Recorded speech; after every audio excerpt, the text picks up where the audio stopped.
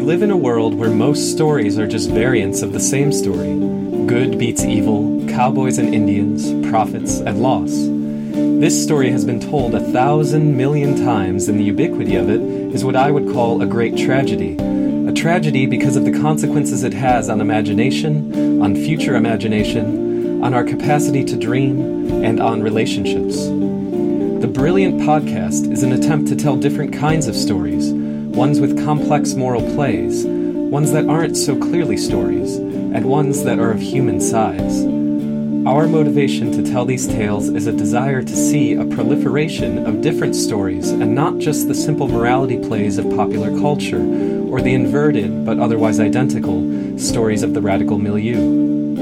We believe that a world of free people is possible. We call these people, the people who are in active pursuit of a free world, the brilliant, because they are impossible to ignore and yet cannot be seen directly, especially in a world that is dull and gray. This podcast is going to flip between telling stories about the brilliant, about brilliant moments. Ideally, we will spend as much time laughing as we do crying, out in despair in the absence of a vibrant, textured, and luminous shared real world. I am your host, Bellamy, and I'm joined by co-host Aragorn.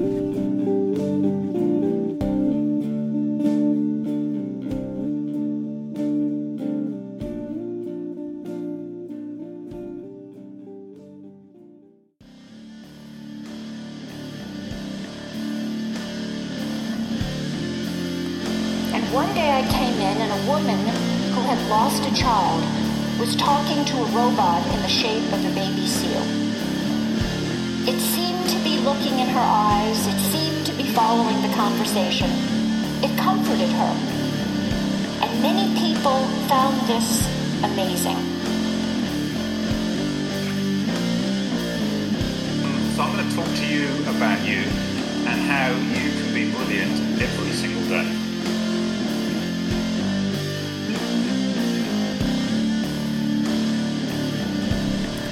Welcome. This is episode 2 of The Brilliant, our little attempt to sort of break into topical conversations with some deeper thoughts and some reflections based on our own experiences. This week, the theme is going to be imagination. We're going to talk about that at the second half of the show. The way that we'll begin, as we'll always begin, is with something that looks like a review of the news, but I think specifically what that looks like is trying to talk in detail about some of the things that have happened in the anarchist media over the prior week. This week, we're going to talk about the editorial that came out of the Voice of the Collective, which is the new group that's running anarchistnews.org. And their topic for the week is, what is the role of anarchist media? And I guess, what did you think? Yeah, initially I couldn't help but recall in Worker's sort of retirement statement, suicide letter, the bit about A-News ultimately being sort of for and about the fact that many people who have anarchist ideas do not live in a place with a lot of anarchists, do not necessarily talk to anarchists on a regular basis, and that struck me because that completely describes my radicalization experience, which I did not grow up in any kind of punk scene or anarchist scene. I did not live in an urban area where that kind of thing was happening. I lived very much the kind of archetypal Midwestern suburban life where don't so much talk to your neighbors, there's not really any place to go. Grew up with the kind of dysfunctional family and eventually start to recognize that that has to do with cultural forces and society has societal implications. And I basically came across these ideas by browsing around on the internet and encountering anarchist media. And the first explicitly anarchist book that I ever read was Crime Thinks Days of War, Nights of Love. I've heard of it. And later, shortly after that was Derek Jensen's Endgame. Oh, wow. Yeah. And so I had now what I recognize is this kind of stilted exposure to those ideas. But if not for anarchist media, I'm not sure what would have happened. I would have been sitting with these doubts and questions, but it wasn't until I was 24 that I actually encountered numerous people who called themselves anarchists. And by then I had had those ideas for a long time, but it was only through media. Yeah, it's interesting to think about it from that perspective, because I think that while that's true, the other thing that's true is that people who live in a place where there are a lot of anarchists oftentimes don't realize it or don't sort of recognize it. Because the problem with radical politics in general is there aren't clear boundaries.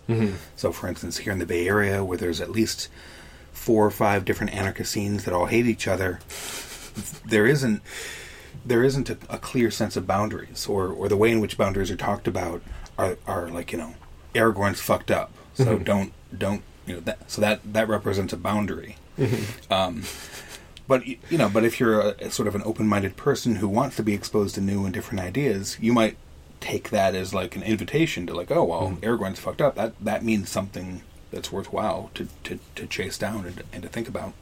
Yeah, I actually was talking to a mutual friend of ours about this recently, and he was saying actually you should be glad that you didn't grow up in an anarchist scene and that wasn't the way that you got radicalized, because then you were able to think through things without having your ideas be turned into social currency or social capital that then sort of buffets you about and becomes less of this, less an exercise in how to critically think and more an exercise in social cachet. Yeah, to me that's less about sort of anarchists as an aggregate, but it's about, be thankful you weren't raised by closed-minded people or something like that. But most people were raised by closed-minded people. I definitely was. Most people were raised by Christians or capitalists who spent their entire your entire formative years, trying to insert certain ideas in your head. That said, about 15 years ago, I was involved in a local group that did involve a person who was a quote-unquote black diaper baby. And, oh, really? Okay. Yeah, and it was interesting because the person was basically raised by Love and Rage. Do you know much about Love and Rage? Not so much. So Love and Rage, nowadays the terminology that's used is they were a synthesist organization that did not require ideological uniformity for its membership. It was a federation in its later years, but it was the group that birthed NEFAC, right, and then whatever the later NEFAC incantations have been, or incarnations. So Love and Rage. If you were to pick up a Love and Rage paper today, what you would basically see is sort of shouting people, fists in the air, holding signs about the particular struggle that they represented, and so this young person who was very young in the context of the group 15 years ago, the main thing I would say about them was that they were incredibly arrogant, especially around anarchist stuff, because it was their bread and butter. Right. But they were not well read. They were not universally intelligent, even about their anarchism. They just had a deep education in the sort of one type. And it was interesting because it was that sort of like the example, but it was an example of a person who's just raised by sort of intolerant people or closed-minded people. It wasn't, and in that way, was no different than someone who came from Christianity or whatever. Right. Yeah. Yeah, I think maybe the outsider perspective can have that value of, maybe you would call it humility, but also just, I'm still learning things. There's a lot to learn. I'm not going to make these assumptions and end up with these crystallized belief structures. Yeah, I think that there is a thing to say about socialization in our country, because by and large, when people do come in from the outside, as you sort of described yourself, the way in which they learn and the way in which they sort of come of age does tend towards some uniform characteristics. So you're going to define me right now. No, actually, I'm not thinking about it in terms of you, but okay, that's fair. I think that actually, an example of one of those characteristics is sounding a lot like the book that you just read. So, so you read Kropotkin and all of a sudden you're seeing mutual aid everywhere you go. You're walking down the street. It's amazing. Biological organs, human beings, everyone is in a sort of unspoken cooperative dance. Yeah. And then, the next week you read Stirner, you're like, you see spooks everywhere, all around you. People who think that they're cooperating are actually locked in a set of lies. and that's real. That shit's real. But actually, to come back around, I think that what you're really getting at is that the kids in the big city who get to talk to each other with some frequency are a subset of the audience of anarchist media. And it's hard to sort of discern how much they are that audience and how much that lone person sitting in front of a computer in the Midwest is the primary audience. Yeah. Because if you look at the evidence, like the comments, which mostly I don't want to talk about, if you look at the comments of a lot of anarchist news content, it seems like it's a pretty good mix. Like the trolls probably are, either someone who has a dog in the fight or that loner kid. Yeah. But all the know-it-alls who are sort of wanting to fight with each other in the context of the comment section seem to be big city kids who are, in a cooperative house or a group house. Yeah. They're dissing their roommate as much as they're dissing their ideological enemies or whatever. Yeah, and a question that goes alongside this, which has always been one for me, is how big is that audience? How many people are there?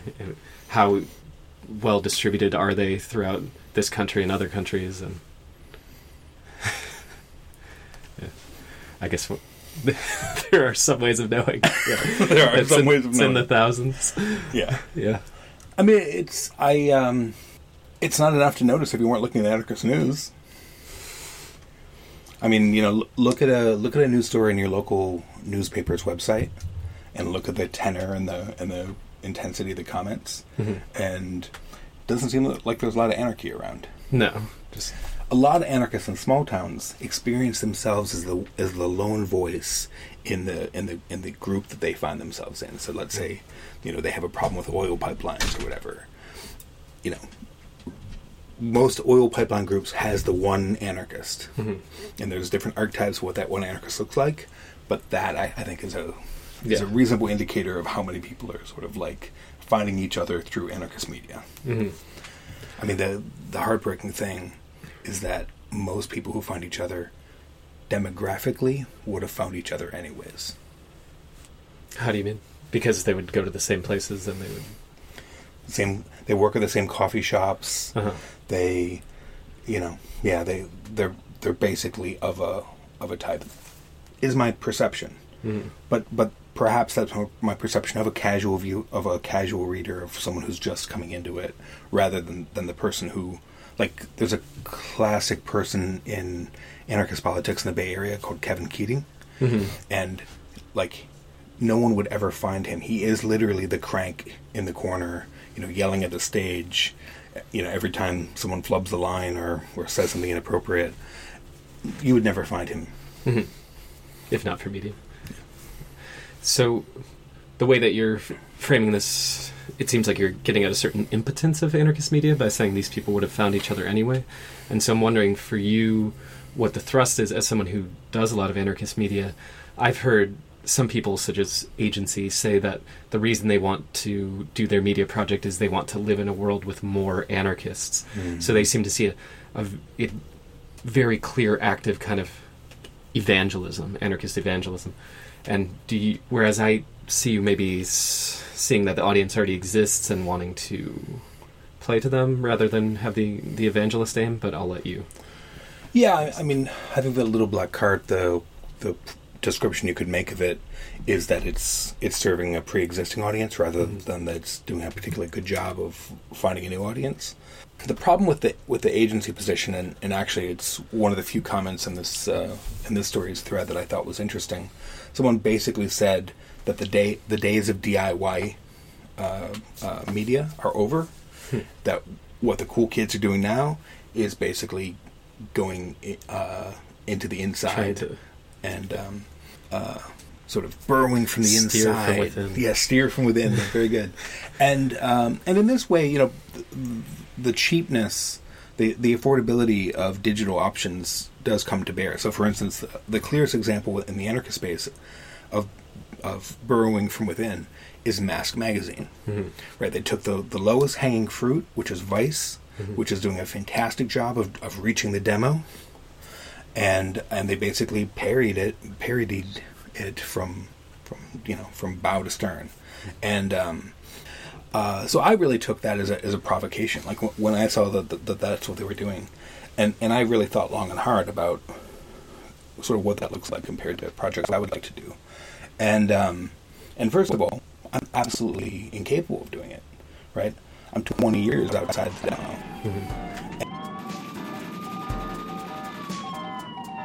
So there's some technical difficulties there. Microphone shit the bed, and now Aragorn and Bellamy have to wait for us a few minutes into the future. I'll get you caught up. They basically wrap up their conversation about media, say some things about Mask having an impossible task. They evangelize with a simple message. It says riots are good, which resonates well with the youth, but that's about it. And the idea of people burrowing, imagining themselves infiltrating a big company in a skyscraper and working their way up into a position of influence is a kind of laughable and untenable position. Anyway, then they move on to the next piece, which was the piece by Wild Reaction, or RS, post-ITS group. ITS being individuals tending towards the wild, a group that committed several actions against industrialists and technoculture down in Mexico. They wrote a series of interesting post-Kaczynski manifestos, changed their name to RS and divided into 4 groups.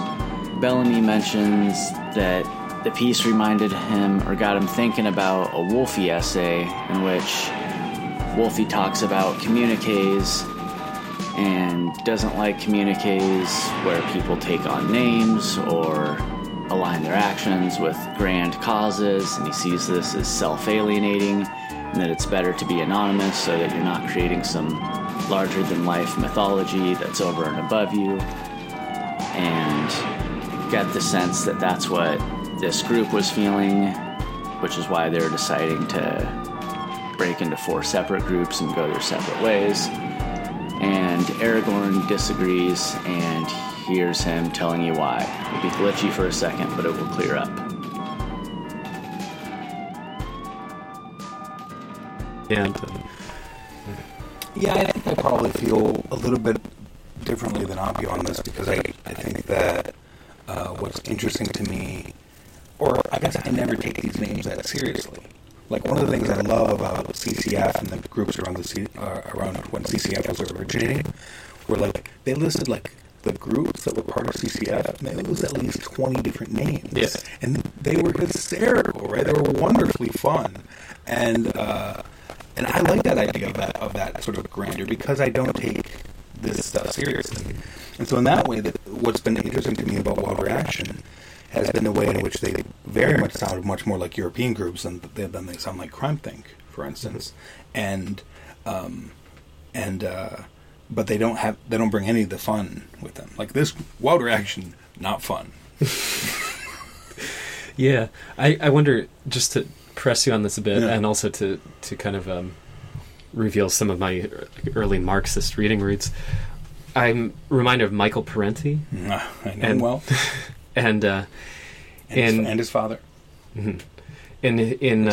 Michael's the kid. Michael's the kid, is he? Or is Michael the father? Michael's the father. Yeah. Like Christian Parenti or something. Yeah, Christian, right. So Michael Parenti in Democracy for the Few talked about in one of the roles of mass media is to make people who might think of themselves as ordinary people feel that they can't do anything to change society, and part of that is that the typical stories that we are given by large movies, for instance, is that things change because of heroic, larger-than-life figures, and often it's just one or a few people. Often they have special powers or something like that, or they're otherwise marked as not being like everyone else, and it's because of their behavior that things change, it's not because of anyone that looks like an ordinary person.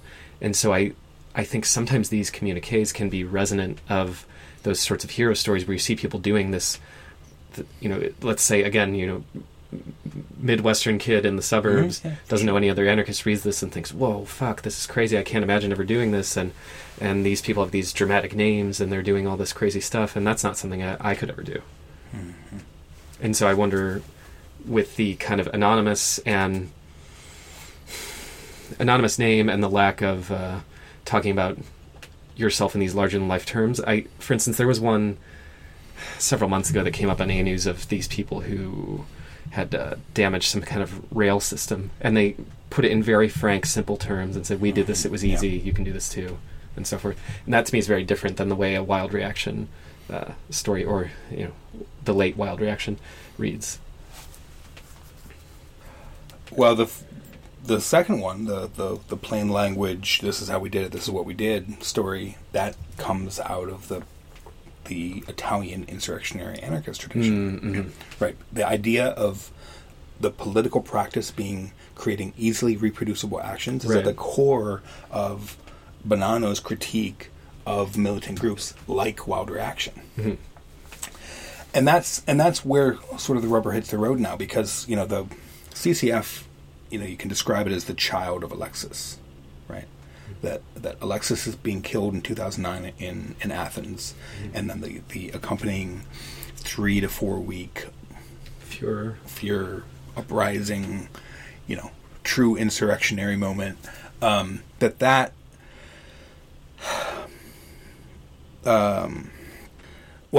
anyways, the CCF were born in that moment, right? So that's we'll start there.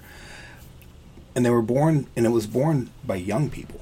Right. In other words, like Athens has this, incredibly established, 10 times larger than the Bay Area anarchist scene, and those people are gnarly. Like meaning that, if you're 17 years old and you go into a room with those people talking, there's no way you're going to speak.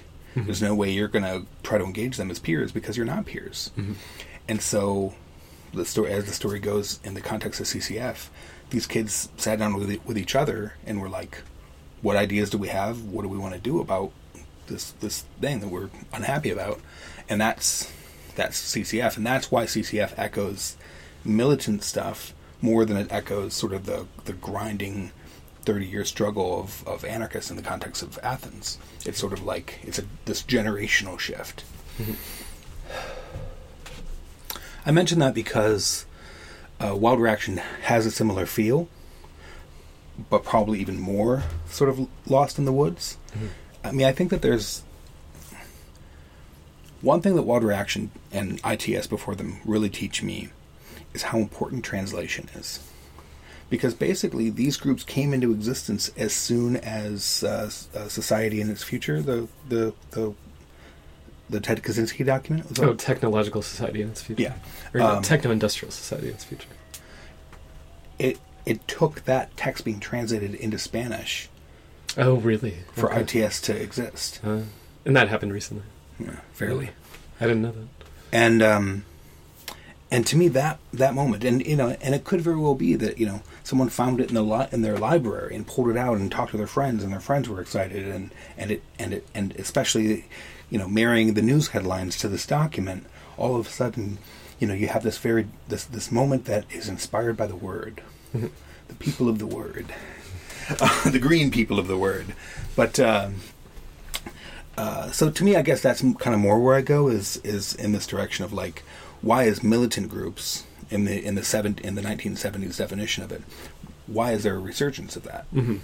I think that we've talked about Chris Lebedev before, but Chris Lebedev is this publisher out of the Montreal area who is absolutely fetishistically about militant groups. Mm-hmm. And so they've been publishing for 10 years these monster tomes, and they're now an imprint of PM Press. Okay. But if you look at them, it's like, Red Army Faction. Mm-hmm. It's like all the big groups from the 70s, and these books are seemingly immune to the fact that there's been a lot of thinking about these groups and why we don't want to sort of parallel ourselves to them. And Yeah, anyway, so I mention them because they're one of the sort of few English language propagandizers of militancy in this old tradition. But these new groups, are sort of a new take on an old idea, which is like you say, it is sort of these special, unique, wonderful. Yeah, I mean, some of the adjectives that they even use, I mean, I think, of course, they're intentionally taking on these, what are usually conceived of as denunciative labels. They call themselves extremists, terrorists. Yeah. They say that they are psychotic, even in this one. Yeah, they say psychosis. Yeah. So, I mean, but again, I still love shit like some of the names of the groups. Lord of the Green Fire. That's Lurking Wildcats. Rain of Arrows. Yeah. It's so wonderful. But again, I guess perhaps I have a different, position about reality or something. Like I don't see myself dying by gunfire. Mm-hmm. 20 years ago I did. Mm-hmm.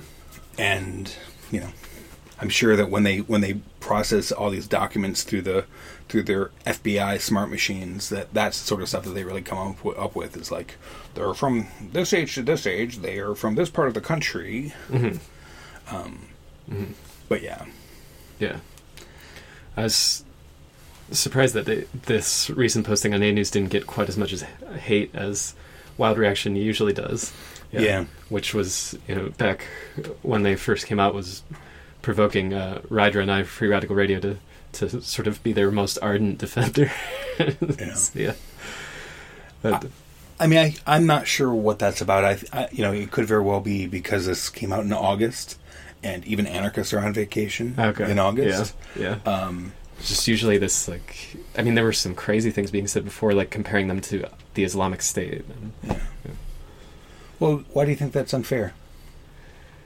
Because my main issue, which was pushing me to their defense earlier, was this kind of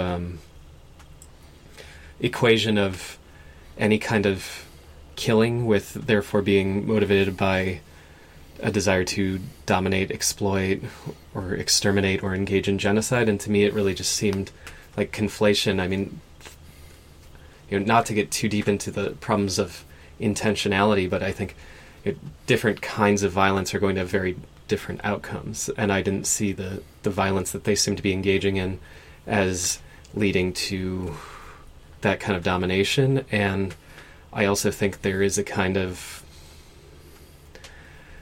I don't know what to call it, something like fetishization of deontology, where I don't think that performing certain actions that will result in certain people's deaths is seen as categorically different from a kind of passivity and inaction that makes you complicit, I think, in other kinds of destruction and death. Does that make sense? Yeah, I mean, go ahead. Well, I guess the counter argument would be that ISIS didn't begin the day that they raised a flag, right? ISIS began 30, 40 years ago with the assassination of Sadat, with the sort of rise of radical Islamic perspectives, which you could put in this sort of category. You mean because the genesis of ISIS could be said as having some kind of liberatory element? Absolutely. Mm-hmm. I mean, especially if you're Muslim. But but actually, I'm going further, and I'm saying that 30 years ago, 40 years ago, the radical Islamicists might have looked like what we're looking at right now in Wild Reaction. In other words, when they make the parallel, they're not saying that Wild Reaction is like ISIS is today. Mm-hmm. They're saying that this seed bears ISIS fruit in decades future. Well, I do think definitely any kind of dualistic thinking, I think, is very dangerous. I think dualistic thinking has the kind of seed maybe that you're talking about, and I do see that from them.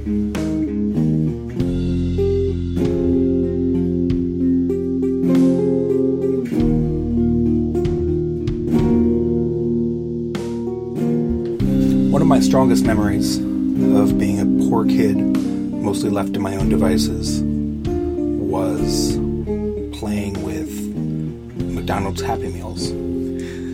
I vividly recall the some of the detritus that was around in my bedroom that looked like spools of thread with a thread gone, combined with the Hamburglar plastic pencil topper toy from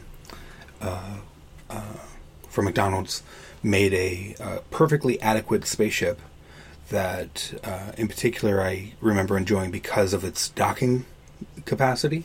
And then in years future, I eventually got enough Legos where I sort of emulated what I did with the Hamburglar toy with Legos. That was sort of the more official way to do similar sorts of things. I could actually look like a spaceship rather than Hamburglar hugging a spool of thread. At the time, I probably felt very alone. I felt alone. But in hindsight, those were the moments that made me who I am today. The creativity of using things for different purposes than they were intended for, the hours of obsession about how different things fit together, and finding the correct spool of thread for my plastic toy. The general umbrella that I use to think about this set of conditions that I feel like I experienced in my youth is imagination. So I've always talked about imagination being what I would consider one of my anarchist principles. So today we're going to talk a little bit about imagination. We're going to use a couple essays to sort of fuel that conversation. So we'll mostly be talking about text, but text, I hope, stays as a wrapper around the part that I think is important, which is imagination. Hold your breath. Make a wish. Count to 3. Come with me, and you'll be in a world of pure imagination. Take a look, and you'll see into your imagination.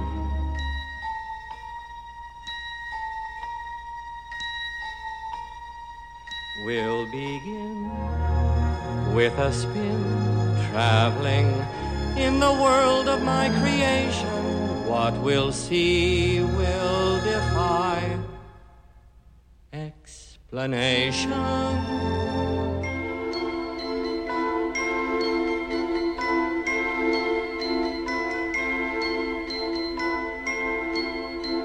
If you want to view paradise, simply look around and view it. Anything you want to, do it. Want to change the world? There's nothing to it. So the two articles we're going to talk about, or two books actually, is a book called Millennium by Hakim Bey, and a book called The Garden of Peculiarities by Jesus Sepulveda. And obviously a lot of what I'll talk about is the context of these books and why they were important at their time. But again, I hope not to lose focus on the part of both of these texts that I really like, which is their break from the way in which anarchists think about problems prior to these texts. So let's begin with talking about Millennium. Sure. Something I really liked that Hakim Bey says when he is in the interview at the beginning of this book, the interviewer is asking him about how he often will lay multiple narratives on top of each other, which reminded me of how you like to talk about telling stories and telling stories as the kind of basic human activity. And he has a line where he says something about stack these origins or conceptual frameworks on top of each other. And I was thinking about imagination versus religious thinking or reification, and whether they might be thought of dualistically as these sort of opposite impulses, and how maybe one of the strengths of imagination from an anarchist perspective is this kind of theoretical openness and resistance to having a kind of single answer, and that I guess I'm jumping ahead. I was connecting it to something Sepulveda says, which we're going to talk about later, where he says that the state materializes itself in the minds of individuals, and how it might be that the kind of surrendering to one story or one totalizing narrative is is very closely tied with authority, whereas the openness to multiple narratives or laying these narratives on top of each other, like Hakim Bey talks about, pushes one more toward an anarchist tendency. Yeah, that's interesting. So, so part of the context of talking about the Hakim Bey book is and obviously when we're talking about imagination, you immediately provoke me to talk about these two books that we just published by Peter Lamborn Wilson, which is the legal name of the pseudonym of Hakim Bey. And the two books were called The Spiritual Journey of an Anarchist and Spiritual Destinations of an Anarchist. And what is very compelling about these two books, and obviously the reason that we published them in the way that we did, is that he didn't go to Africa, he didn't go to Italy, he basically went on this journey post the 60s anti-Vietnam era. He went to the Middle East, and this is because he had found something in the Islamic tradition that he wanted to sort of pursue. He then spent 10 years of his life pursuing that vision, and he didn't really come back in any sort of way an Orthodox Muslim. And when you read his spiritual books today, they don't feel like interpretations of the Islamic tradition. They feel like something freaky and new. And even though I oftentimes make fun of sort of chaos magic and that whole sort of family of very Western interpretations of people's ideas, I recognize in that category that there is a depth and an intensity that I basically am not open to and not ready for. But I do respect. I respect it as a sort of yearning attempt towards this. When you say you're not ready for it, well, I'm not ready for it because I find it ridiculous. I mean, and laughable, and But I guess you do come back to this, telling stories, and I think I've often heard you say certain things that echo the kind of sentiment that I was getting at. And in a lot of ways, I think the practice of theory, critical theory, could be a practice of telling lots of different stories to ourselves and to our friends to try to push us in a direction that we want. And so when you say it's ridiculous, what aspects of it do you mean? Because I'm going to come out and say I know almost nothing about chaos magic, and it's not really it's not something I'm drawn toward reading about, but I understand that there's, I think, a certain aversion to the single totalizing narrative, and rather this idea that the world's fundamentally inscrutable and all we can do is look at it with different sorts of lenses. Yeah, I mean, I'm gonna read chaos magic in the best possible light. Okay. At least from my perspective. Like, chaos magic is this hodgepodge of all kinds of other people's traditions. Right. Yeah. And so on the one hand, sort of I have an aversion to that sort of colonial gaze. Yeah, colonial gaze is fine. But on the other hand, it has these Anton LaVey-esque sort of things. And, Anton LaVey is pretty famous for, wearing a high-cowled cloak, having a shaved head and a wicked, goatee. Like, he was a circus performer. He was the P.T. Barnum Yeah. of spirituality. And chaos magic absolutely is touched by that aspect. So for me, what I'm getting at when I'm sort of talking about this is that, there's something there that is a true moment for a lot of people. And perhaps we could just, change this conversation to being about Catholicism, which has very similar aspects of being, on the one hand, a circus show, on the other hand, a whole bunch of other people's cultures. Right. Yeah. And so in both cases, I get that there's something there. That something is not for me, but that doesn't mean that I sort of shut down my brain and not accept the fact that there's something real here. I'm actually in the middle of writing a piece for the next Black Seed that's on animism. And one of the things I sort of say about animism, obviously we all can accept sort of the animistic program. But the way in which we would experience that moment, that animistic moment, is absolutely filled with all these other things. In other words, we can lean down and appreciate a rock, and then stand back up and realize we're on the street.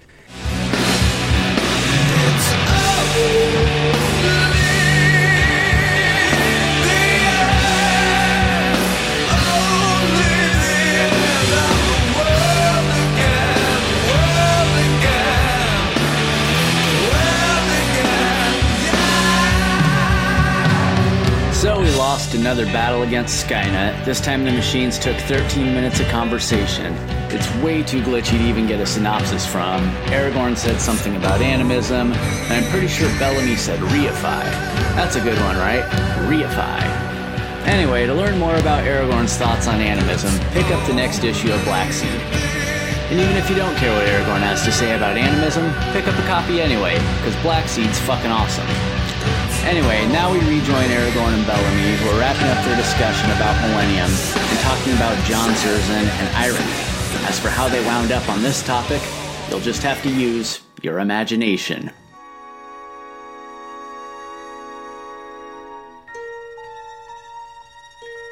But at least he's going so far as to say, and this is what postmodernists do, rather than just whatever, using an accusation. And I also think it's him being a little dated. You know, in other words, like you know, the way in which irony was a sort of prime cultural thing at that moment in time, and then sort of the headlines around 2001 was that this was the day that irony died. That basically a whole type of sense of humor that was the 90s. That was, you know, TV shows like Friends. And sort of just the cultural firmament that was over once the towers came down. Because we were brought crashing back to the real? Or? Yeah, okay. Absolutely. Okay. I mean, this was gone in a couple of years, but for about a 2-year window, it was like, everyone was like, we all agree. The joke is over. It's time to get serious. Exactly, it's time to get serious. And anyway, so I feel like that's like... It's dating this book as well. Yeah. Sure. Mm-hmm. The fact that AK published it, though, it's just wild in hindsight. They found their feet yet, I guess. Yeah. Okay, well, let's talk about Jesus. So just a little preface for those of you who don't know, and for you. Jesus Sepulveda is an active professor at the University of Oregon in Eugene, is close personal friends with John Zerzan. This book for many years was reprinted in GA magazine and was sort of talked about as like the anti-civ Society of the Spectacle. So it had this kind of significant importance about 10 years ago, or soon after it came out, because it was reprinted in GA. So it was sort of talked about on and on and on, and because it sort of like was given this, like, it's a pretty high mantle to call your book a modern Society of the Spectacle. Yeah, but is that as far as its impact, or as far as its direction, or? I think it's aphoristic tone. Okay, sure. Yeah. And the fact that what it was talking about was important. Capital I. What were your thoughts? Well, I went on a long philosophical rant about it, for which I was mocked earlier. That I was very much struck by the way that he was talking about this. Actually, I mean, it's perfect with the storytelling, which I touched on briefly before, where he keeps coming back to the theme of, we're told this is the best of all possible worlds, or at least the best that will actually function. And so, again, just to touch on the theme, to me, when we were talking about imagination and stories, that it tells an account of civilization such that it becomes the story that we keep telling ourselves, in a way that it almost drones and drones and drowns out all other possibilities, and then, therefore, this kind of static behavior goes along with it, and this kind of repetitive, grinding, work, wage, die life cycle that eliminates other possibilities. Yeah, I mean, the terminology he uses to describe that is domestication. And I've never been a big fan of using the word domestication. It's a very fraught, difficult word. Yeah, like obviously both Kevin and John, but especially Kevin, thinks that that's his theoretical contribution. Is sort of like, he really gets into the what it means to be domesticated and to domesticate. And yeah, for me, I'd never have resonated with that whole approach, mostly because I just don't feel like it says enough, or it's sort of like a shrug. What's next? But because he uses that word, Jesus uses the word. I just feel like that's perhaps part of why that terminology is so coded for the anarcho-primitivist perspective. But this book is clearly not an anarcho-primitivist book. I mean, there's absolutely nothing other than the fact that he was John's personal friend. G.A. carried the book and reprinted it. That's the only connection this book has to AP. That said, I do find the book in general to just be like,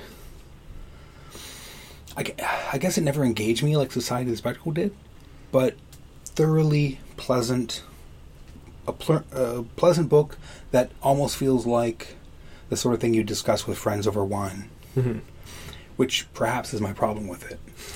Not just that you don't drink. Not only is it due to being straight edge, but it's not a safe space for you. But there's something soft about it that doesn't work for me personally because I'm not soft, and I don't like things that are. I tend not to like things that are soft. My theory doesn't use a pillow. It's a very conversational style. I mean, it's clearly. I actually was quite surprised you told me that it came from a professor, because it's not academic at all. Yeah. He doesn't cite anything, even when he makes references to specific people. He actually makes a reference to Society of the Spectacle in it. And it's. I found it very pleasant to read in the way you described. It didn't. I don't feel like I got anything new from it. It was more just a way of talking about ideas in a different way that I had, which is why I went off on that whole reified self, because that's one of the things that's most exciting to me. You're excited about being reified? I'm excited about recognizing my reification. Yeah, I mean, it was written 10 years ago, and he almost 15 years ago, and he mentioned Zizek, which is sort of funny. Yeah, he was not such a big thing at that time, huh? No, not at all. Yeah. Well, I'm not sure how to wrap this off with a discourse on imagination, but I will say that the thing I really do like about him is the fact that, he's a professor who doesn't sound like a professor, which perhaps has to do with the fact that he's an immigrant. Yeah. And his immigrant status has more to do. His voice sounds more like his immigrant status than it does like his academic credentials. But what I like about this book, to the extent to which we will say that it's the AP or the Anti-Civilization Society of the Spectacle, is that it does feel more like it's not a pedagogue. It's not a polemic, and in that way, I feel like anarchists have a lot to learn from a text like this, because you can actually say things without sounding like you're beating people over the head with the right answer. And I feel like a lot of our writing is suffering from that burden, including some of the other pieces we read just today. What a wild reaction! It's like you're thinking, Okay, well, thank you very much for listening to this episode 2 of The Brilliant.